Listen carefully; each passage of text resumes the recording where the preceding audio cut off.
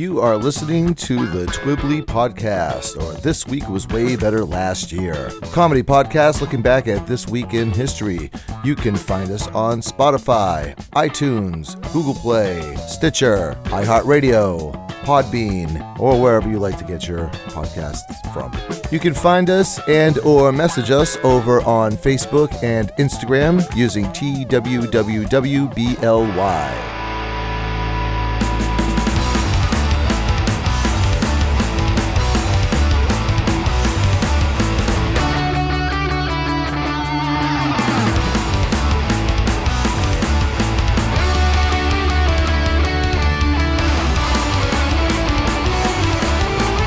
Hey, welcome back to Twibbly, or This Week Was Way Better Last Year. My name is Bill with one L. With me, and he went wherever I did go. It's Jeff McLarge. Oh, fishy, fishy, fishy, fish. Oh, fishy, fishy, fishy, fish. Yes. Hey, man, how you doing? I'm okay.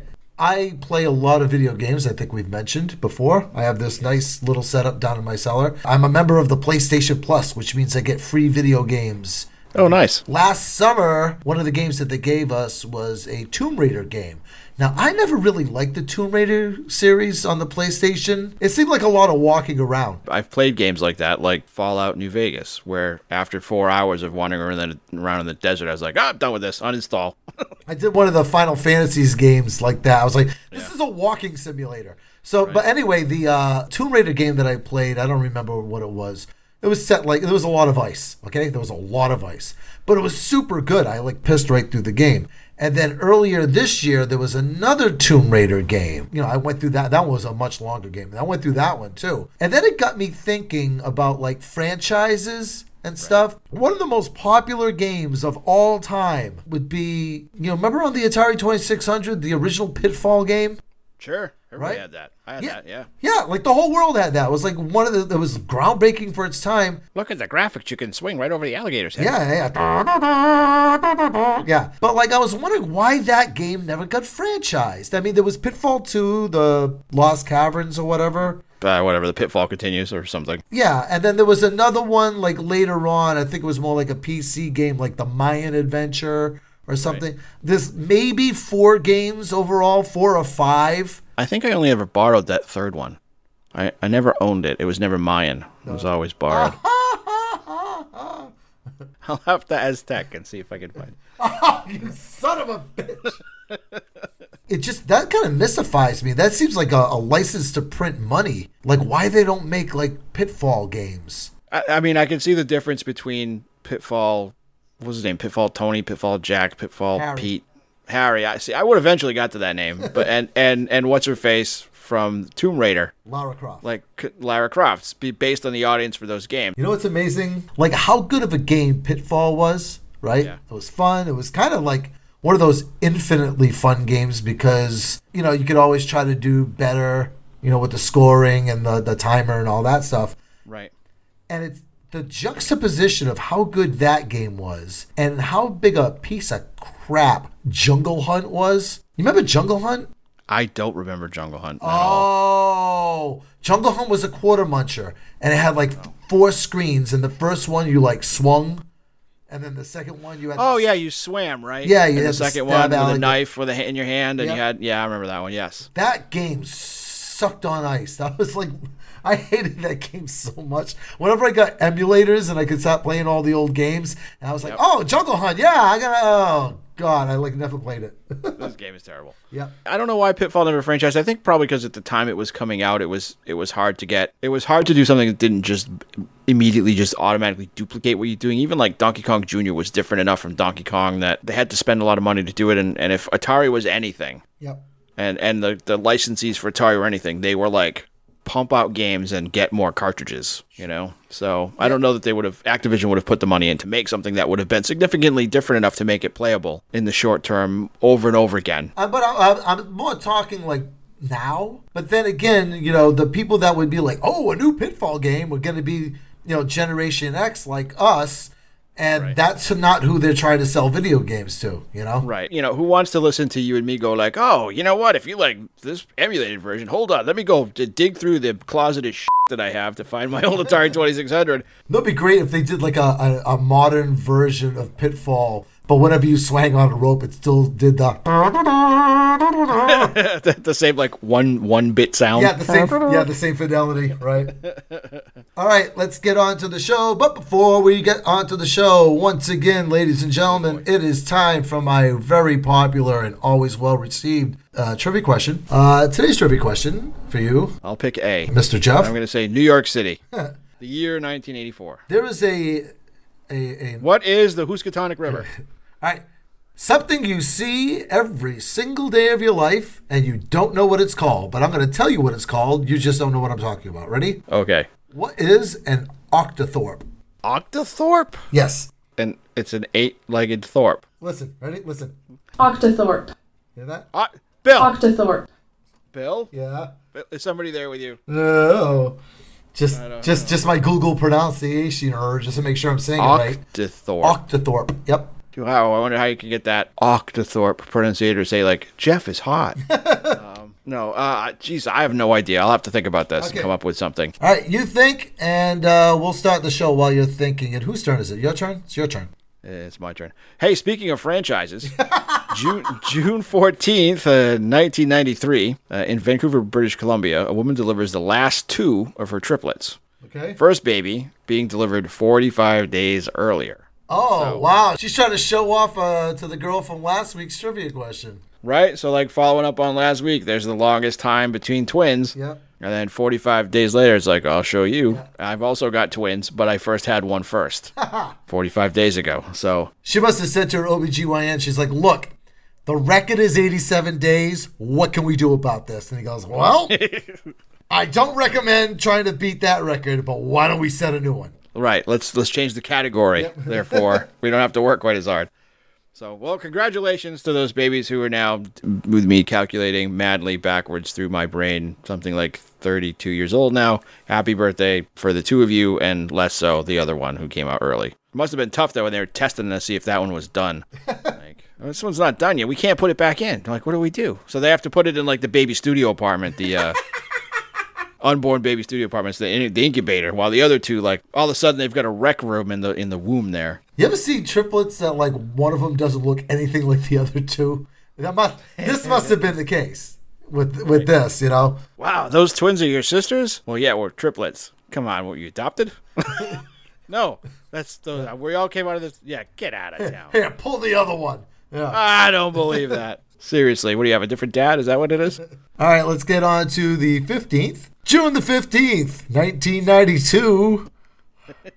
Intellectual giant and Vice President of the United States. Former Vice President of the United States, Mr. Dan Quayle. The name Dan Quayle just makes you go, oh. So there was a spelling bee going on, and a young gentleman got the word potato, and the young gentleman spelt the word potato P-O-T-A-T-O.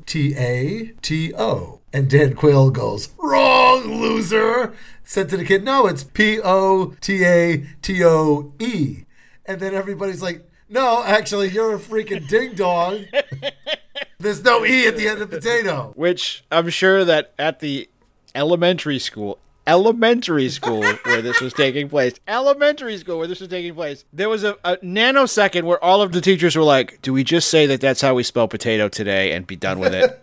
And we'll fix things with the kids later. We'll fix it in post. Or this going to be a thing. And it was clearly a thing. It was being, I don't know if it was being shown on C-SPAN, but I remember seeing This is 1992. I mean, this is a good 15 years before, like, America Online would even be a thing. And, like, the world, you know, the term viral video wouldn't be invented for another so many years. This is the kind of dumb thing you'd see on something like A Current Affair, right? Yeah. Remember, like, the news shows that weren't really news. It was like, you know, syphilitic Mongolian had a cross-eyed bat for a baby. Like, that's the kind of news that show had.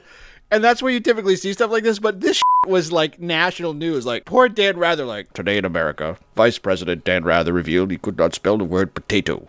Today in America, so many people re-registered as Democrats. They've begun the potato party. Americans came to the stunning revelation that their Vice President was a ring-ding.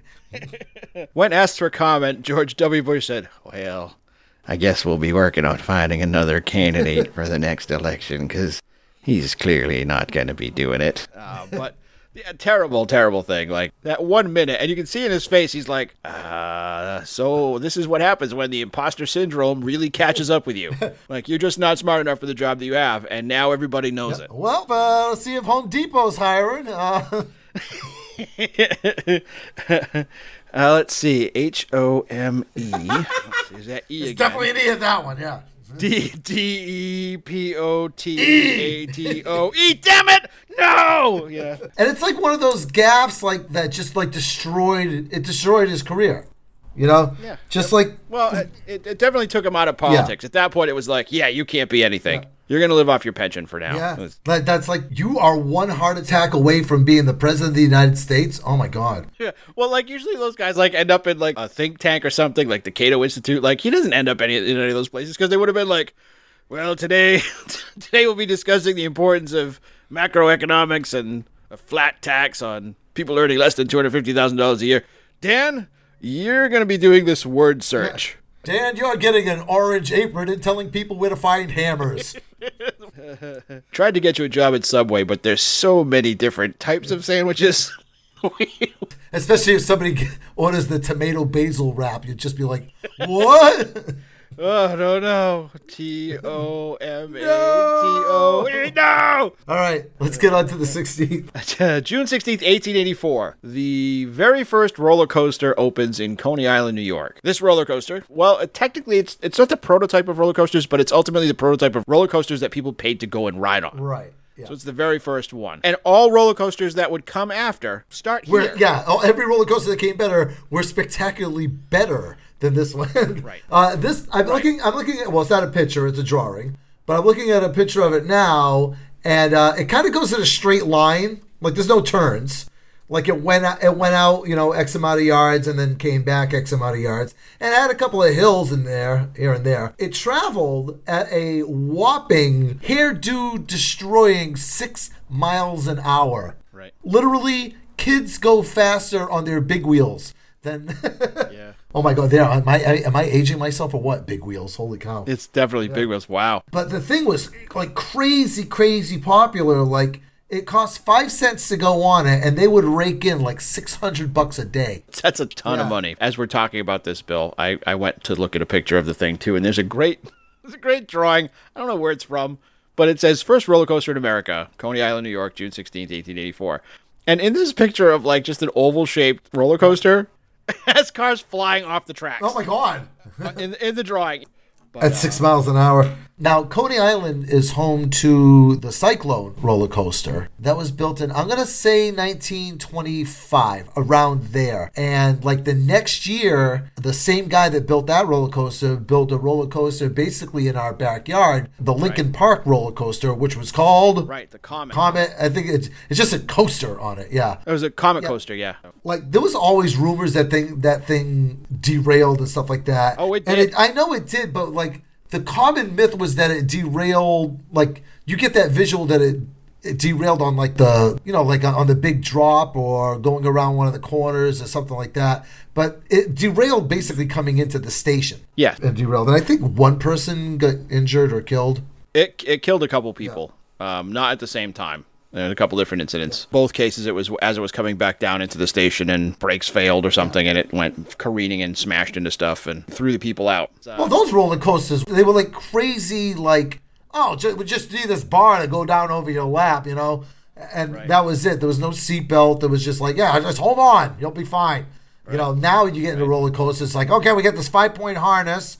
And right, there's a parachute back there. And, if you look underneath, there's a couple of airbags. And I know you don't really do roller coasters now because of health concerns, but prior to health concerns, did you have a favorite roller coaster or at least favorite style of roller coaster? Man, yeah, I didn't go on a lot of them. I liked the loop-de-loop ones like they had at Rocky Point Park, but the ride was so fast. Oh, that one, It was like 15 seconds, and I was like, okay, I stood in line for like 150 times longer than it took to go on that ride. And so I sort of found myself liking the wooden coasters better. I love the wooden coasters, like the older ones like that, because like modern roller coasters, they're all like designed by and with computers. Where that one was like, the guy had like a blueprint table, a ruler, a protractor, and like an abacus, Right. I'm going to become a tycoon by doing Yeah. Roller coaster tycoon. Right. As far as like modern roller coasters, I really I think the Hulk coaster at Universal Studios is my favorite one. Yeah, my kids went on that one a bunch of times. Yeah, I really like that one. And personally, I don't like inverted roller coasters. The ones where your feet are dangling. I've never been on one. Yeah, I don't really care for those. Don't get me wrong. I'll go on any one you want me to go on. I am a roller coaster guy. Those are my least favorite style. Again, because of my cardiac issues, those are a no-no for me. All right, so moving on to the 17th. On June 17th, 1871, this lovely couple got married. Her name was Anna Swan. His name was Martin Van Buren Bates. She was 7 feet 11 inches tall, 8 inches 3 inches tall in heels, and he was 7 foot 7.5 inches tall. He had to throw that half inch because he's already like 4 inches shorter than her. He's like, no, it's only 3.5. People are gonna think it's weird when we hold hands walking down the street. 7 foot 11 barefoot. That's so big. Yeah. If she was standing in the room that I was in now, she would hit her head on the smoke alarm above the door every time she went in and out of the bedroom. Beep. Damn it, Anna. The only real benefit would be like, hey, can you change the battery in that? They're like, of course I can. They should have, I have to duck, but I can do it, yeah. They should change their names to Mr. and Mrs. Freaky Big. That's so tall. Holy cow. They must have had some fun, like, doing things like going to the YMCA pool and just stand in the deep end and they're still, like, chest high. No, it's fine. It's low. It's not that. Come on in. You'll be fine. Yeah, I work with a girl at one of the haunted houses, and she was about, I'm going to say, for average, I'm going to say she's about 6'3". She's a very, very, very tall girl. 6'3" is very tall. And this woman is 7 foot 11. Right. I can't even look at that. I can't even think of what that looks like. Like, I come up with a bunch of practical questions. Like, you have to have at that point, you have to have a special house. You have to have special cabinets. You have to have special appliances. Right. Because you can't, I couldn't cook if my stove was at, like, just above my knees level. Right. Yeah. You know what I mean? I couldn't cook on it. Like, it would be like playing with a toy stove, but I could burn my house down with it. It must have been so challenging, especially in like the 1800s, to be able to have a place that didn't make you feel like you were I don't know. I don't even know how to describe it. Like, to make it so that you could function as people. How do you think they met? It had to be a blind date. Oh, I got the perfect girl for you. No way. Personal ads. Got to be personal ads. Like, only seeking tall man. It must be at least 7 feet tall and 5 inches. God, this broad's picky. Oh my God. Like, she must be, she must like tall men. And then he gets there. He's like, God damn it. You're almost a foot taller than I am. Yeah, that's crazy that she's the taller one in this thing. He's no slouch, man. 7'8". I've seen Hulk Hogan in person, right? And that guy is freaky big. That guy's like 6'9", 6'10", something like that. This girl is a full foot taller than that. I can't get my head around this. Did they have kids? Any idea? The picture, they have it looks like they have a son, and he looks short compared to them, but he's probably, I'm sure, he's probably like, about normal height, like 5'10", 6 feet tall. Like, yeah. Right. So that must have been. I'm just trying to imagine what it was like for them making that kid. It must have looked like two Japanese spider crabs having a wrestling match at the bottom of the Marianas Trench. Oh my God! There's gonna be some Pornhub category for this. Yeah. Some octothorping going on for sure. All right, let's. This is I don't know how much more we can milk on this. Let's get on to the 18th. All right, June 18th, bringing it a little bit closer to modern day. In 2001, The Fast and the Furious, the first of a giant franchise of films. The first film directed by Rob Cohen, starring Paul Walker, who was pretty much unknown. Vin Diesel, also pretty much unknown. And Michelle Rodriguez, also pretty much unknown at that time, premiered. And I saw that film opening night. Did you? And I did. That film came out like 3 months after this terrible Stallone racing movie, Formula One racing movie. I cannot remember the name of it, but it was awful. Oh, I don't even remember. Yeah. So I went to see The Fast and the Furious fully expecting it to suck. And I absolutely loved every minute of it. Really? All of us that were there loved it. Loved it. I saw the second one in the cinema. Third one never made it to the cinema because that was direct to DVD and cable. Was it Tokyo Drift was the third one? Tokyo Drift. And then because the second one in Tokyo Drift and the first one ended up doing so well on cable TV and in DVD sales, they recut the end of Tokyo Drift to put Vin Diesel in it. And then they made number 4, which I saw in the cinema, number 5, which I also saw in the cinema, and number 6, which I was going to see in the cinema, but then life intervened and I just never got a chance to. When we talked about franchises earlier, it was the most unlikely thing to think that this movie could become this movie, which was a cheapo knockoff of Point Break, which was already a 10-year-old movie, Right. starring a bunch of nobodies made for no money, would end up becoming something that makes $500 million when it opens and draws in talent like Vin Diesel's a superstar now, The Rock, Jason Statham, I think Jackie Chan was in one of them. I mean, there's like everybody that can be in these movies is in them. Wasn't there like a sideways sequel? It wasn't called Fast and the Furious, but it had characters from Fast and the Furious in it. Yes, Hobbs and Shaw. Yeah. So that's Jason Statham and Dwayne The Rock Johnson. So, like, again, it's that weird thing where sometimes stuff catches on and it draws in a giant audience that otherwise wasn't there. Well, the thing that made the first film, The Fast and the Furious, so accessible and so fun is that it took the time to make the characters interesting and memorable and relatable, which the sequel didn't do that as much, but the first film really, really did, and it turns out that Vin Diesel is a good actor. Paul Walker is a good actor. Michelle Rodriguez is a really good actress. And they were able to like really add a lot of gravitas to their parts and made the film really fun. And it didn't feel like you were watching like a dumb car race movie, you know, even though car racing was a part of it. So it's great flick. The bad part about that, though, like the bad offshot was all of a sudden, everybody that went to see that movie suddenly thought that they were race car drivers. It's true. Car modification became very popular, you know, putting the rims and putting the muffler on the car that makes it sound like my friend calls it a bag of bees because that's what it sounds like. My favorite kind of math is it works like this: 2002 Honda Accord, dealer value $5,000, BBS 20-inch chrome rims, retail price $1,500, low profile 75R20 tires, retail price $2,000, paint job with flashy colors and gloss $850, combined value $3,000. They invested a lot more money than it didn't make the car worth. The resale value of it wasn't there. I remember I had gone on a date with this girl. And we actually went to see a Vin Diesel movie. We went to see Triple X. She drove, right? Just to give you a visual, because you know what I'm talking about. We're in Westport, and it's that part of the highway where the speed limit slows down to 50 miles an hour. And I look over the speedometer, and she's going 100. Right? That's 2 times as much as 50, girlfriend. Yep. It doesn't take a roller coaster engineer to figure that out. Right, exactly. So I was like, hey, if I asked you to like kind of slow down, would you? And she's like, why, am I scaring you? I'm like, yeah, pretty much. Yeah, I'm white knuckling it over here. She's like, oh, I'll slow down. Don't worry about it. She's like, but I know how to drive. And I'm like, yeah, Dale Earnhardt knew how to drive. He was really good at it, yeah. That was his job. He was a professional driver. And he still ate wall. Yeah. And oh my God, please don't kill me en route to see a Vin Diesel movie. I don't want that in my obituary. On his way to Triple X. Yeah. Everybody in heaven's going to be making fun of me. No. Would you think he was going to sell out?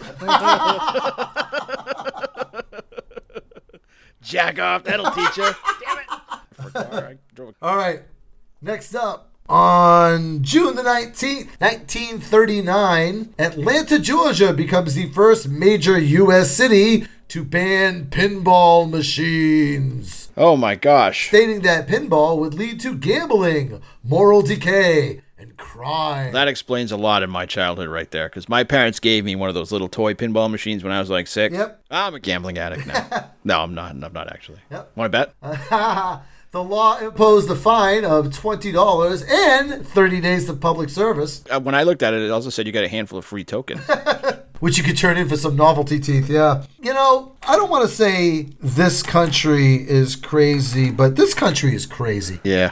Just with banning stuff like that. I know the buzzword these days is like cancel culture. It's like, you know, don't get too wound up about it. Think about all the things that have been banned over the years that are completely innocent. You know, it's pinball, for Christ's sake. I was a big pinball guy. I don't know about you. I still love pinball. If I find myself at a place that has pinball machines, I always drop a couple bucks worth of quarters into them. I'm not great at it by any stretch of the imagination. I am no deaf, dumb, and blind kid, but I am. I like to play. I like to play against gravity. I like to think about the way that the board is designed and how much thought went into like where the most rational paths are and how it manipulates the way the ball moves. I think that that's really interesting. Yeah, I have I don't want to say a friend, but he's an acquaintance, somebody I know. That's his hobby. He restores old pinball machines. And yeah, and I follow him on Instagram, and he's always got these pictures. And that's like another thing that kind of gets overlooked when you think about like pinball machines is the artwork, you know, on the boards and stuff like that. I love the old like classic artwork on stuff like that. Yeah, me too. Did you have a favorite pinball machine? Yes, Firepower was one. Oh, I like that one. That if I run into Firepower, I always play it. Yep. I have that one emulated on my PlayStation. Do you really? Yeah, I loved the big graphic of that with the big Delta Wing airplane on it. I always thought that was a beautiful machine, and it's really wide, so there's a lot of variability in where the ball could go, and it's not overrun with like ramps and tracks. No, it's very wide open in the things. middle, yeah. It's really wide open and really fun to play. That's probably my favorite. Yeah. I used to like this one called Dr. Dude. That was a very busy board, but I think if you were gonna like tally up like all my money, like where my quarters went over the years, I'm gonna say High Speed was the one I probably put the most money in. You remember that one? Yeah, High Speed's that was a great pinball machine. Yep. Yes. He got away. Yep. He what? Yeah, that was a cool board. Yeah, I like that one a lot. I got that one emulated too. I like that one. That one had a highway run like around the top, right? And it would shoot the ball out. And it would shoot the ball out on top, but that was only open at certain points. Right, and a side flipper. Yep. Yeah, you got the side flipper. That was a really good one. And for a busy board, but it wasn't overwhelming. Like I like Addams Family. Yep. But that's got so much going on, it's hard to keep track of where all the balls are. That was a wicked busy board. Yeah, the High Speed one, it kind of told a story, which is weird if you think about it with a pinball machine. And of course, KISS pinball machine, which was I think in every arcade I ever went to as a kid and an adult. Yeah, we had one. It was like right around the corner from me. It's like the building's a Subway now, but when I was a kid, they had a KISS pinball machine. Of course, I would walk over there so I could play it. And then as an adult, I played the KISS pinball machine over at Fun Spot. Mm-hmm. Over in Laconia. Yep. Oh my God, that board's terrible. Yeah. Well, the worst part is like the foundation of the board, right? Is the two flippers at the very bottom. Yep. So that's like Gene and Paul. Yeah. And then there's the other two flippers. There's the one that kind of works sometimes. It's not that good. That's the one on the right. That's Peter Criss. And then there's the one that flakes out and just like keeps whacking at stuff, but never really gets the ball. And that's Ace Frehley. The other one's drunk, and that one's Ace Frehley. Yeah. Right. And the Peter Criss one just swears a lot. Yeah. Yeah. And eventually it leaves the board to go be its own pinball machine, and then nobody installs it or anything. All right, and let's wrap up the week. Ending on a fun note, June 20th, 1980, the film The Blues Brothers, a foundational film in everybody's film canon, I'm sure, with Dan Aykroyd and John Belushi, as well as Frank Oz, Carrie Fisher. Twiggy. I think even Steven Spielberg is in that movie. Twiggy opens up in 594 theaters, which is a shitload of theaters in 1980. Oh, yeah. That's like almost nationwide opening. That's a giant opening. Might be wrong. I think I'm right, though, that was the first Saturday Night Live movie, right?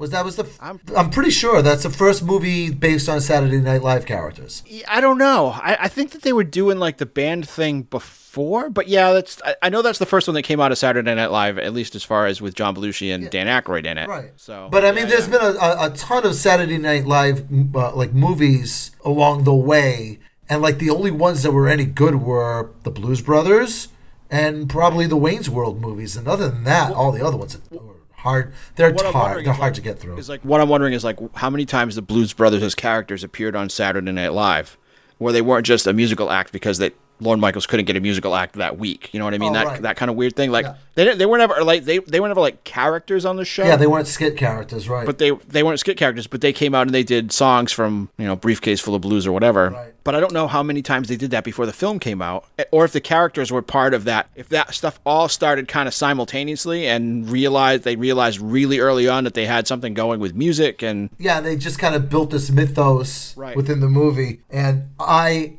absolutely love that movie. I think that's probably in like one of my, if not my top 10, then my top 25. I freaking love that movie. It's super duper quotable still. I still enjoy it. I've seen that movie 100 times and I still watch it with my kids and sing along with it, and it's great. Every time I watch it, I find something new in it that I like. The music is fantastic in that movie. That's another one of my favorite soundtracks. Well, I'll still go back and listen to it. I actually just not long ago, it was like right before the lockdown started, so we'll say like 2 Februaries ago, we went to see the Blues Brothers at a theater. Did you? Yeah, there was a theater in Boston that did like 1 month of like every Thursday for, maybe it was more than a month, it was like a couple of months. but every Thursday they would show like an old classic movie. Oh, yeah. For free. Oh, nice. Yeah, all you had to do was reserve your ticket. You could go. Yeah. Oh, that's cool. So yeah, we saw the Blues Brothers over there, and it was real. I mean, like I said, I've seen the movie a bunch of times. I have it on Blu-ray and all that, and I have the director's cut, which you have to watch in 3-hour increments. Yes, that movie was shot in real time or edited into real time. Yeah, but it was super super fun to see it in the theater. All right, well, Blues Brothers notwithstanding, we probably ought to get to the celebrity birthday. Oh.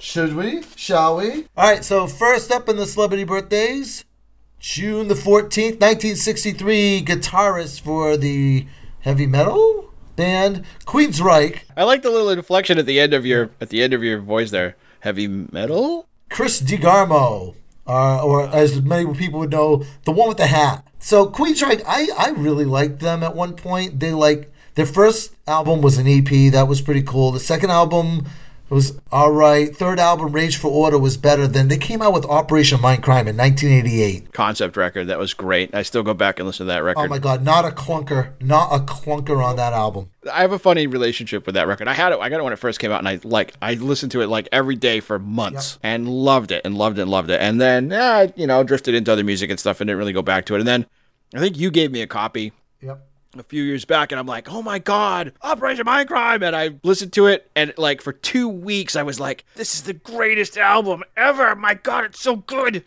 And then in the third week, I was like, 5 of these songs are great. 3 of them kind of suck. And then like a week later, I'm like, all right, the theme of this record is good, but the central relationship between the characters, I don't believe. And then the fourth week, it's like, this is clearly written by a bunch of 20-year-olds who don't know anything.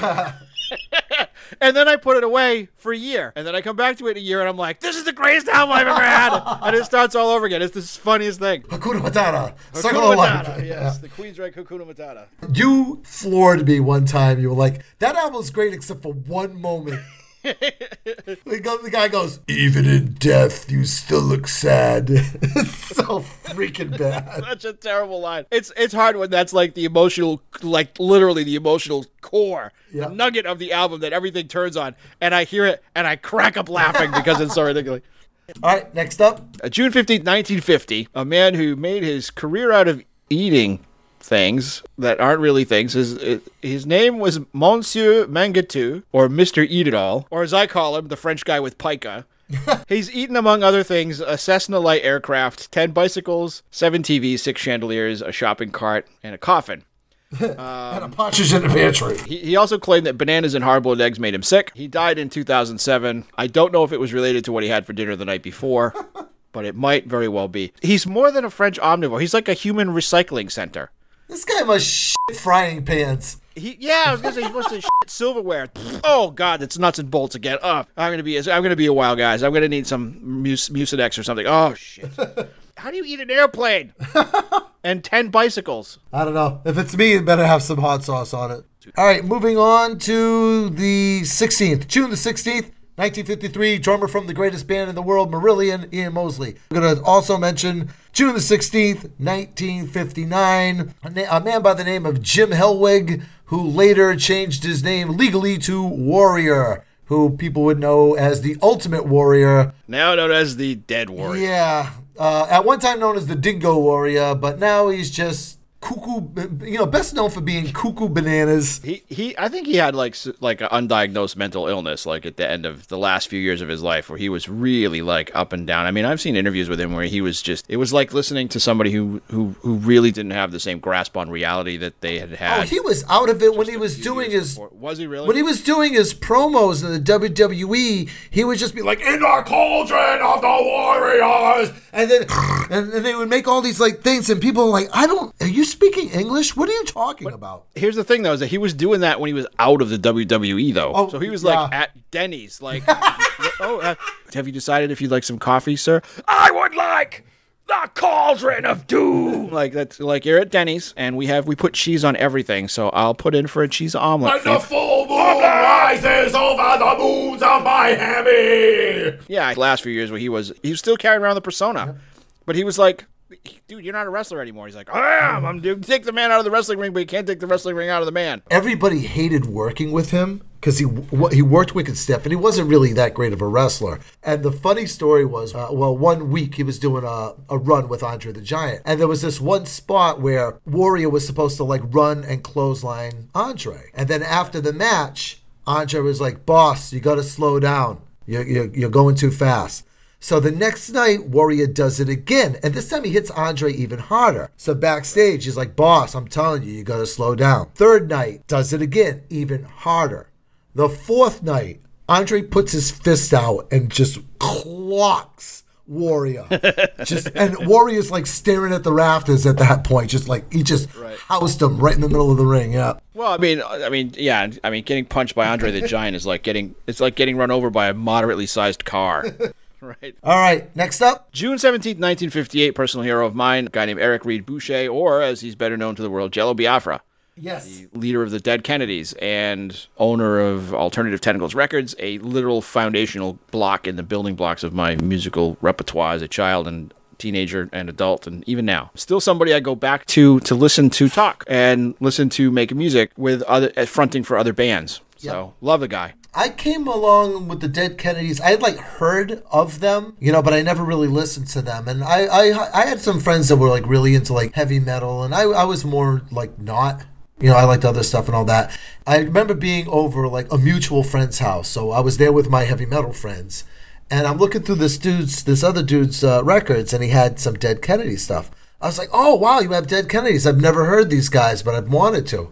So we put it on, and my heavy metal friends are like, "Oh my God, what is this crap?" Meanwhile, I'm like looking in my pockets to see if I have any blank cassettes, right? So I could tape it. Yeah, From the second I heard them, I loved them. First song I heard was "Kill the Poor." For me, I was standing at Tape World. Remember Tape World at the mall? Yes. And I was in one of those transitional periods, I guess, and I was like, well, I'm tired of The Who, and I'm tired of the Beatles, and I'm tired of all the stuff I was listening to. And I had a little bit of disposable income from working for my dad at the restaurant, and I bought 2 tapes. I bought Frankenchrist, and I bought an EP by a band called Creator, which is a metal band. I remember them. And I was like, gonna go one way or the other. Bought them both, and sat in my car and listened to the Creator tape, and was like, that was good. And I put in Frankenchrist, and was like, holy this is the best thing I've ever listened to in the history of anything. And that's so weird because Frankenchrist is an album that doesn't really sound like the Dead Kennedys. It sounds much different from their other stuff, yeah. And I ended up over the next 2 or 3 weeks going back and buying Plastic Surgery Disasters and Give Me Convenience or Give Me Death and In God We Trust Incorporated. Anything I could get my hands on. Jello Biafra started to do spoken word stuff that I started to buy, and he started to release records with other bands like No Means No and Steel Pole Bathtub and all these other bands. Mojo Nixon, yeah. Mojo Nixon, yeah, and Nardwuar and a bunch of... The album he did with DOA, I remember you bought that on my 21st birthday. Yeah, Last Scream of the Missing Neighbors. Yep. That album's fantastic. Not a clunker. The whole album's great. Yep. All right, moving on to the 18th. June the 18th, 1942, the oldest living dead member of the Beatles, Sir Paul McCartney. Maybe. Or Billy Shears. Right, collecting 2 birthdays every year.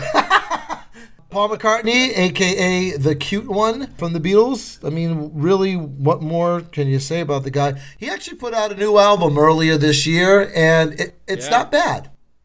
No. That's all I can say. It's not bad. There's nothing outstanding about it, but it's good. It's good. I liked it. To me, he's not like all the other like older rockers, but he definitely sort of has that same cachet where it doesn't matter what he puts out now. He could put out a record of him just saying like, "Get the fuck off my lawn, you kids," for 44 minutes, and it would still be a decent record. But when people say like, "I'm listening to Paul McCartney today," "Oh, you listening to the new record?"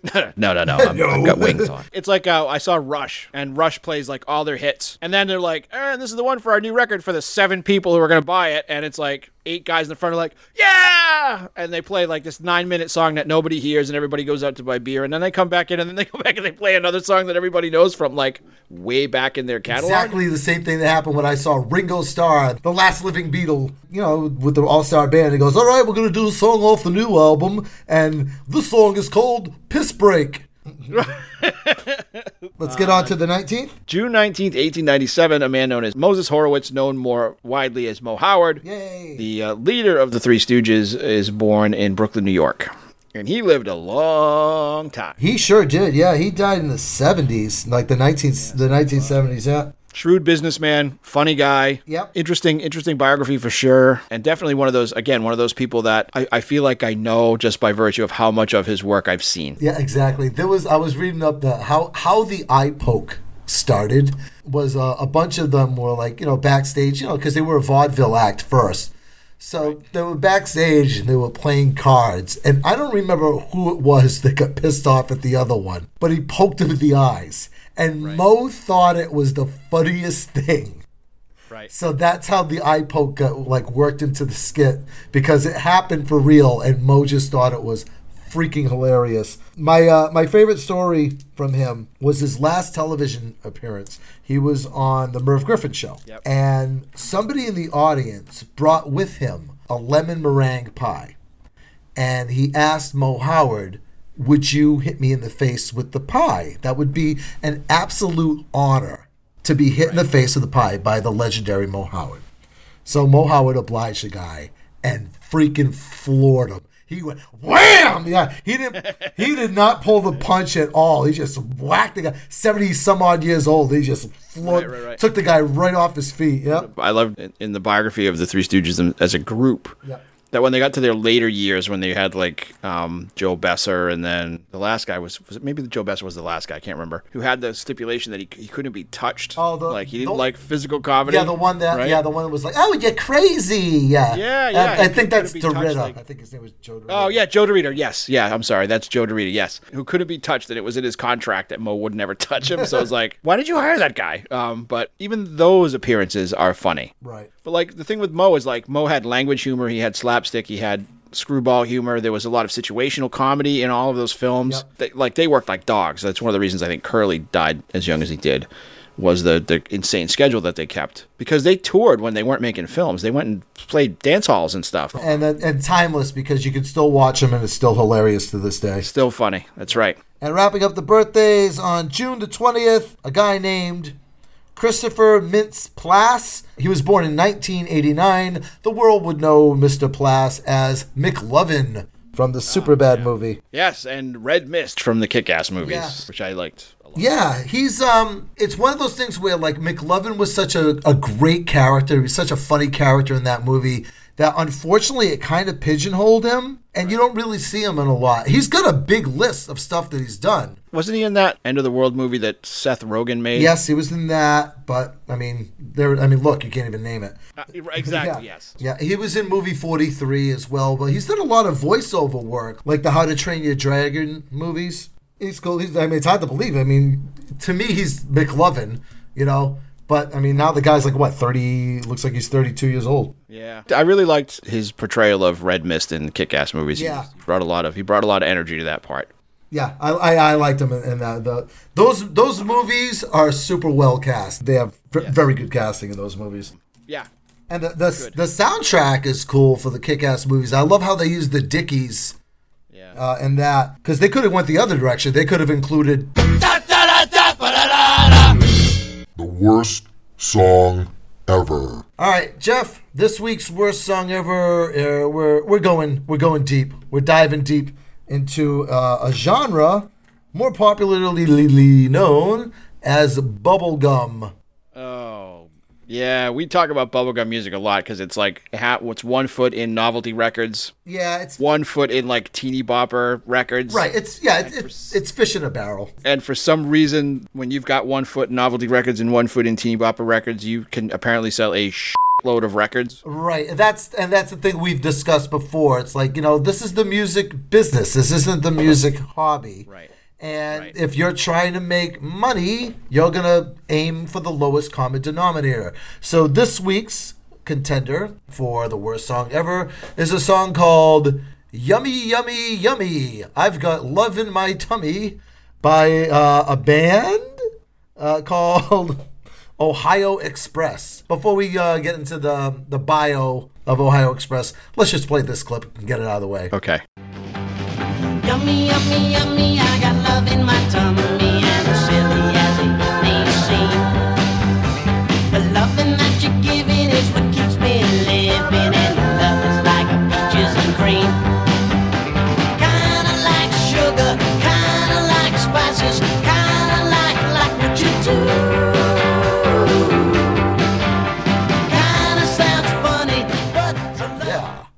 that happened.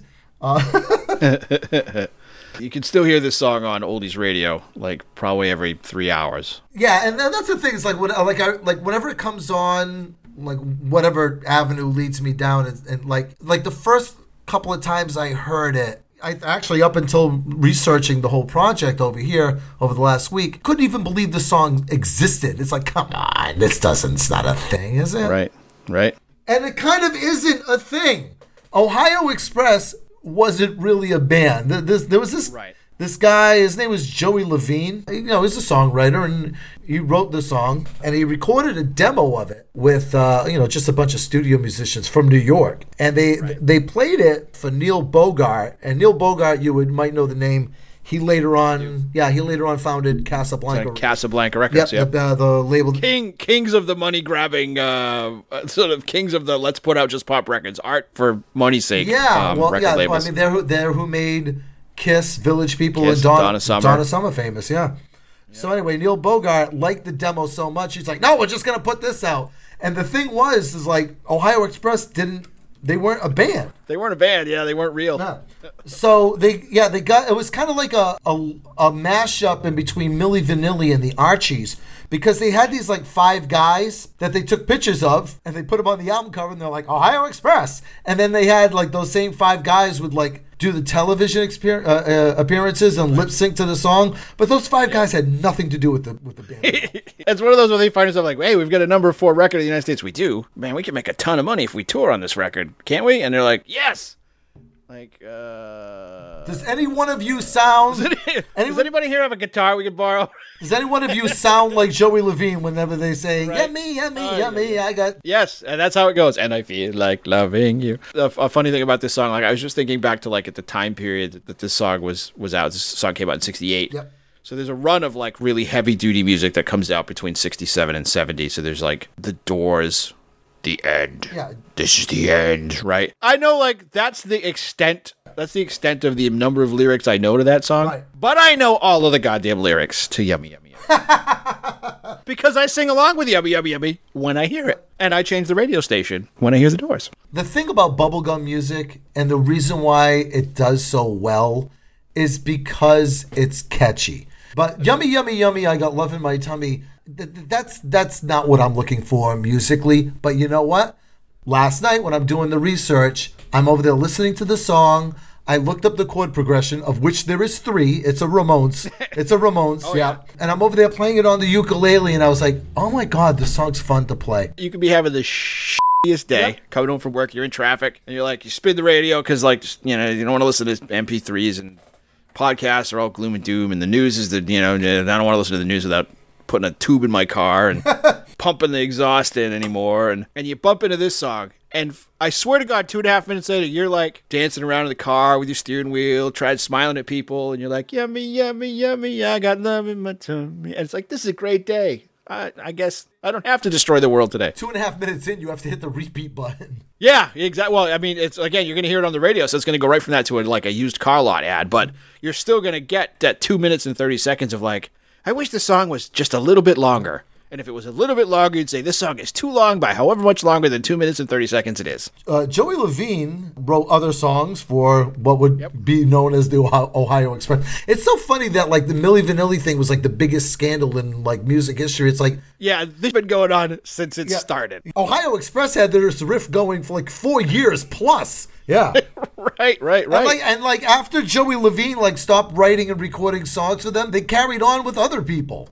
Right. Yeah. Their follow-up single was called Chewy Chewy. So I think Joey Levine has like he's got a type over here. Right. He also used to write jingles for like commercials. That like was after he got out of writing Yummy Yummy and stuff like that. He actually was part of a advertising group that used to handle accounts for like Diet Coke and stuff like that. The most famous one that I found that he actually had his fingers in was the Sometimes You Feel Like a Nut, Sometimes You Don't. Yeah, that's one of his. Yep. I was going to say, that brings us back to, remember we talked about Barry Manilow, I don't know, 2 or 3 months ago? Yeah.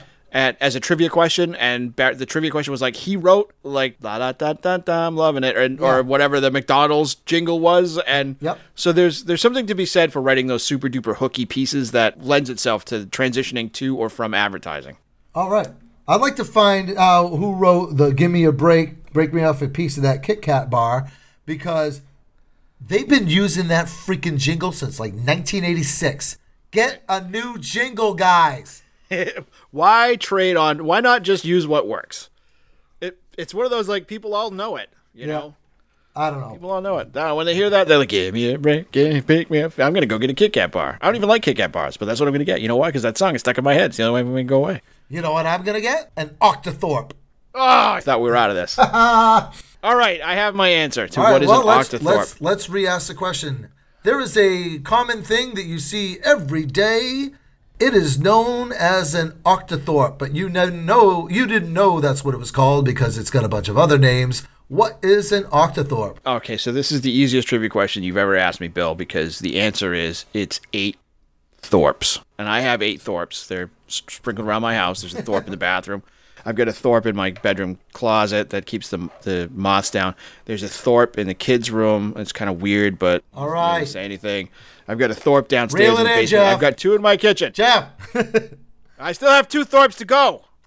I only have a Hexathorpe now. Anyway, hashtag wrong answer. Yeah, an Octothorpe is the tic-tac-toe looking symbol that people know as the pound sign or the hashtag.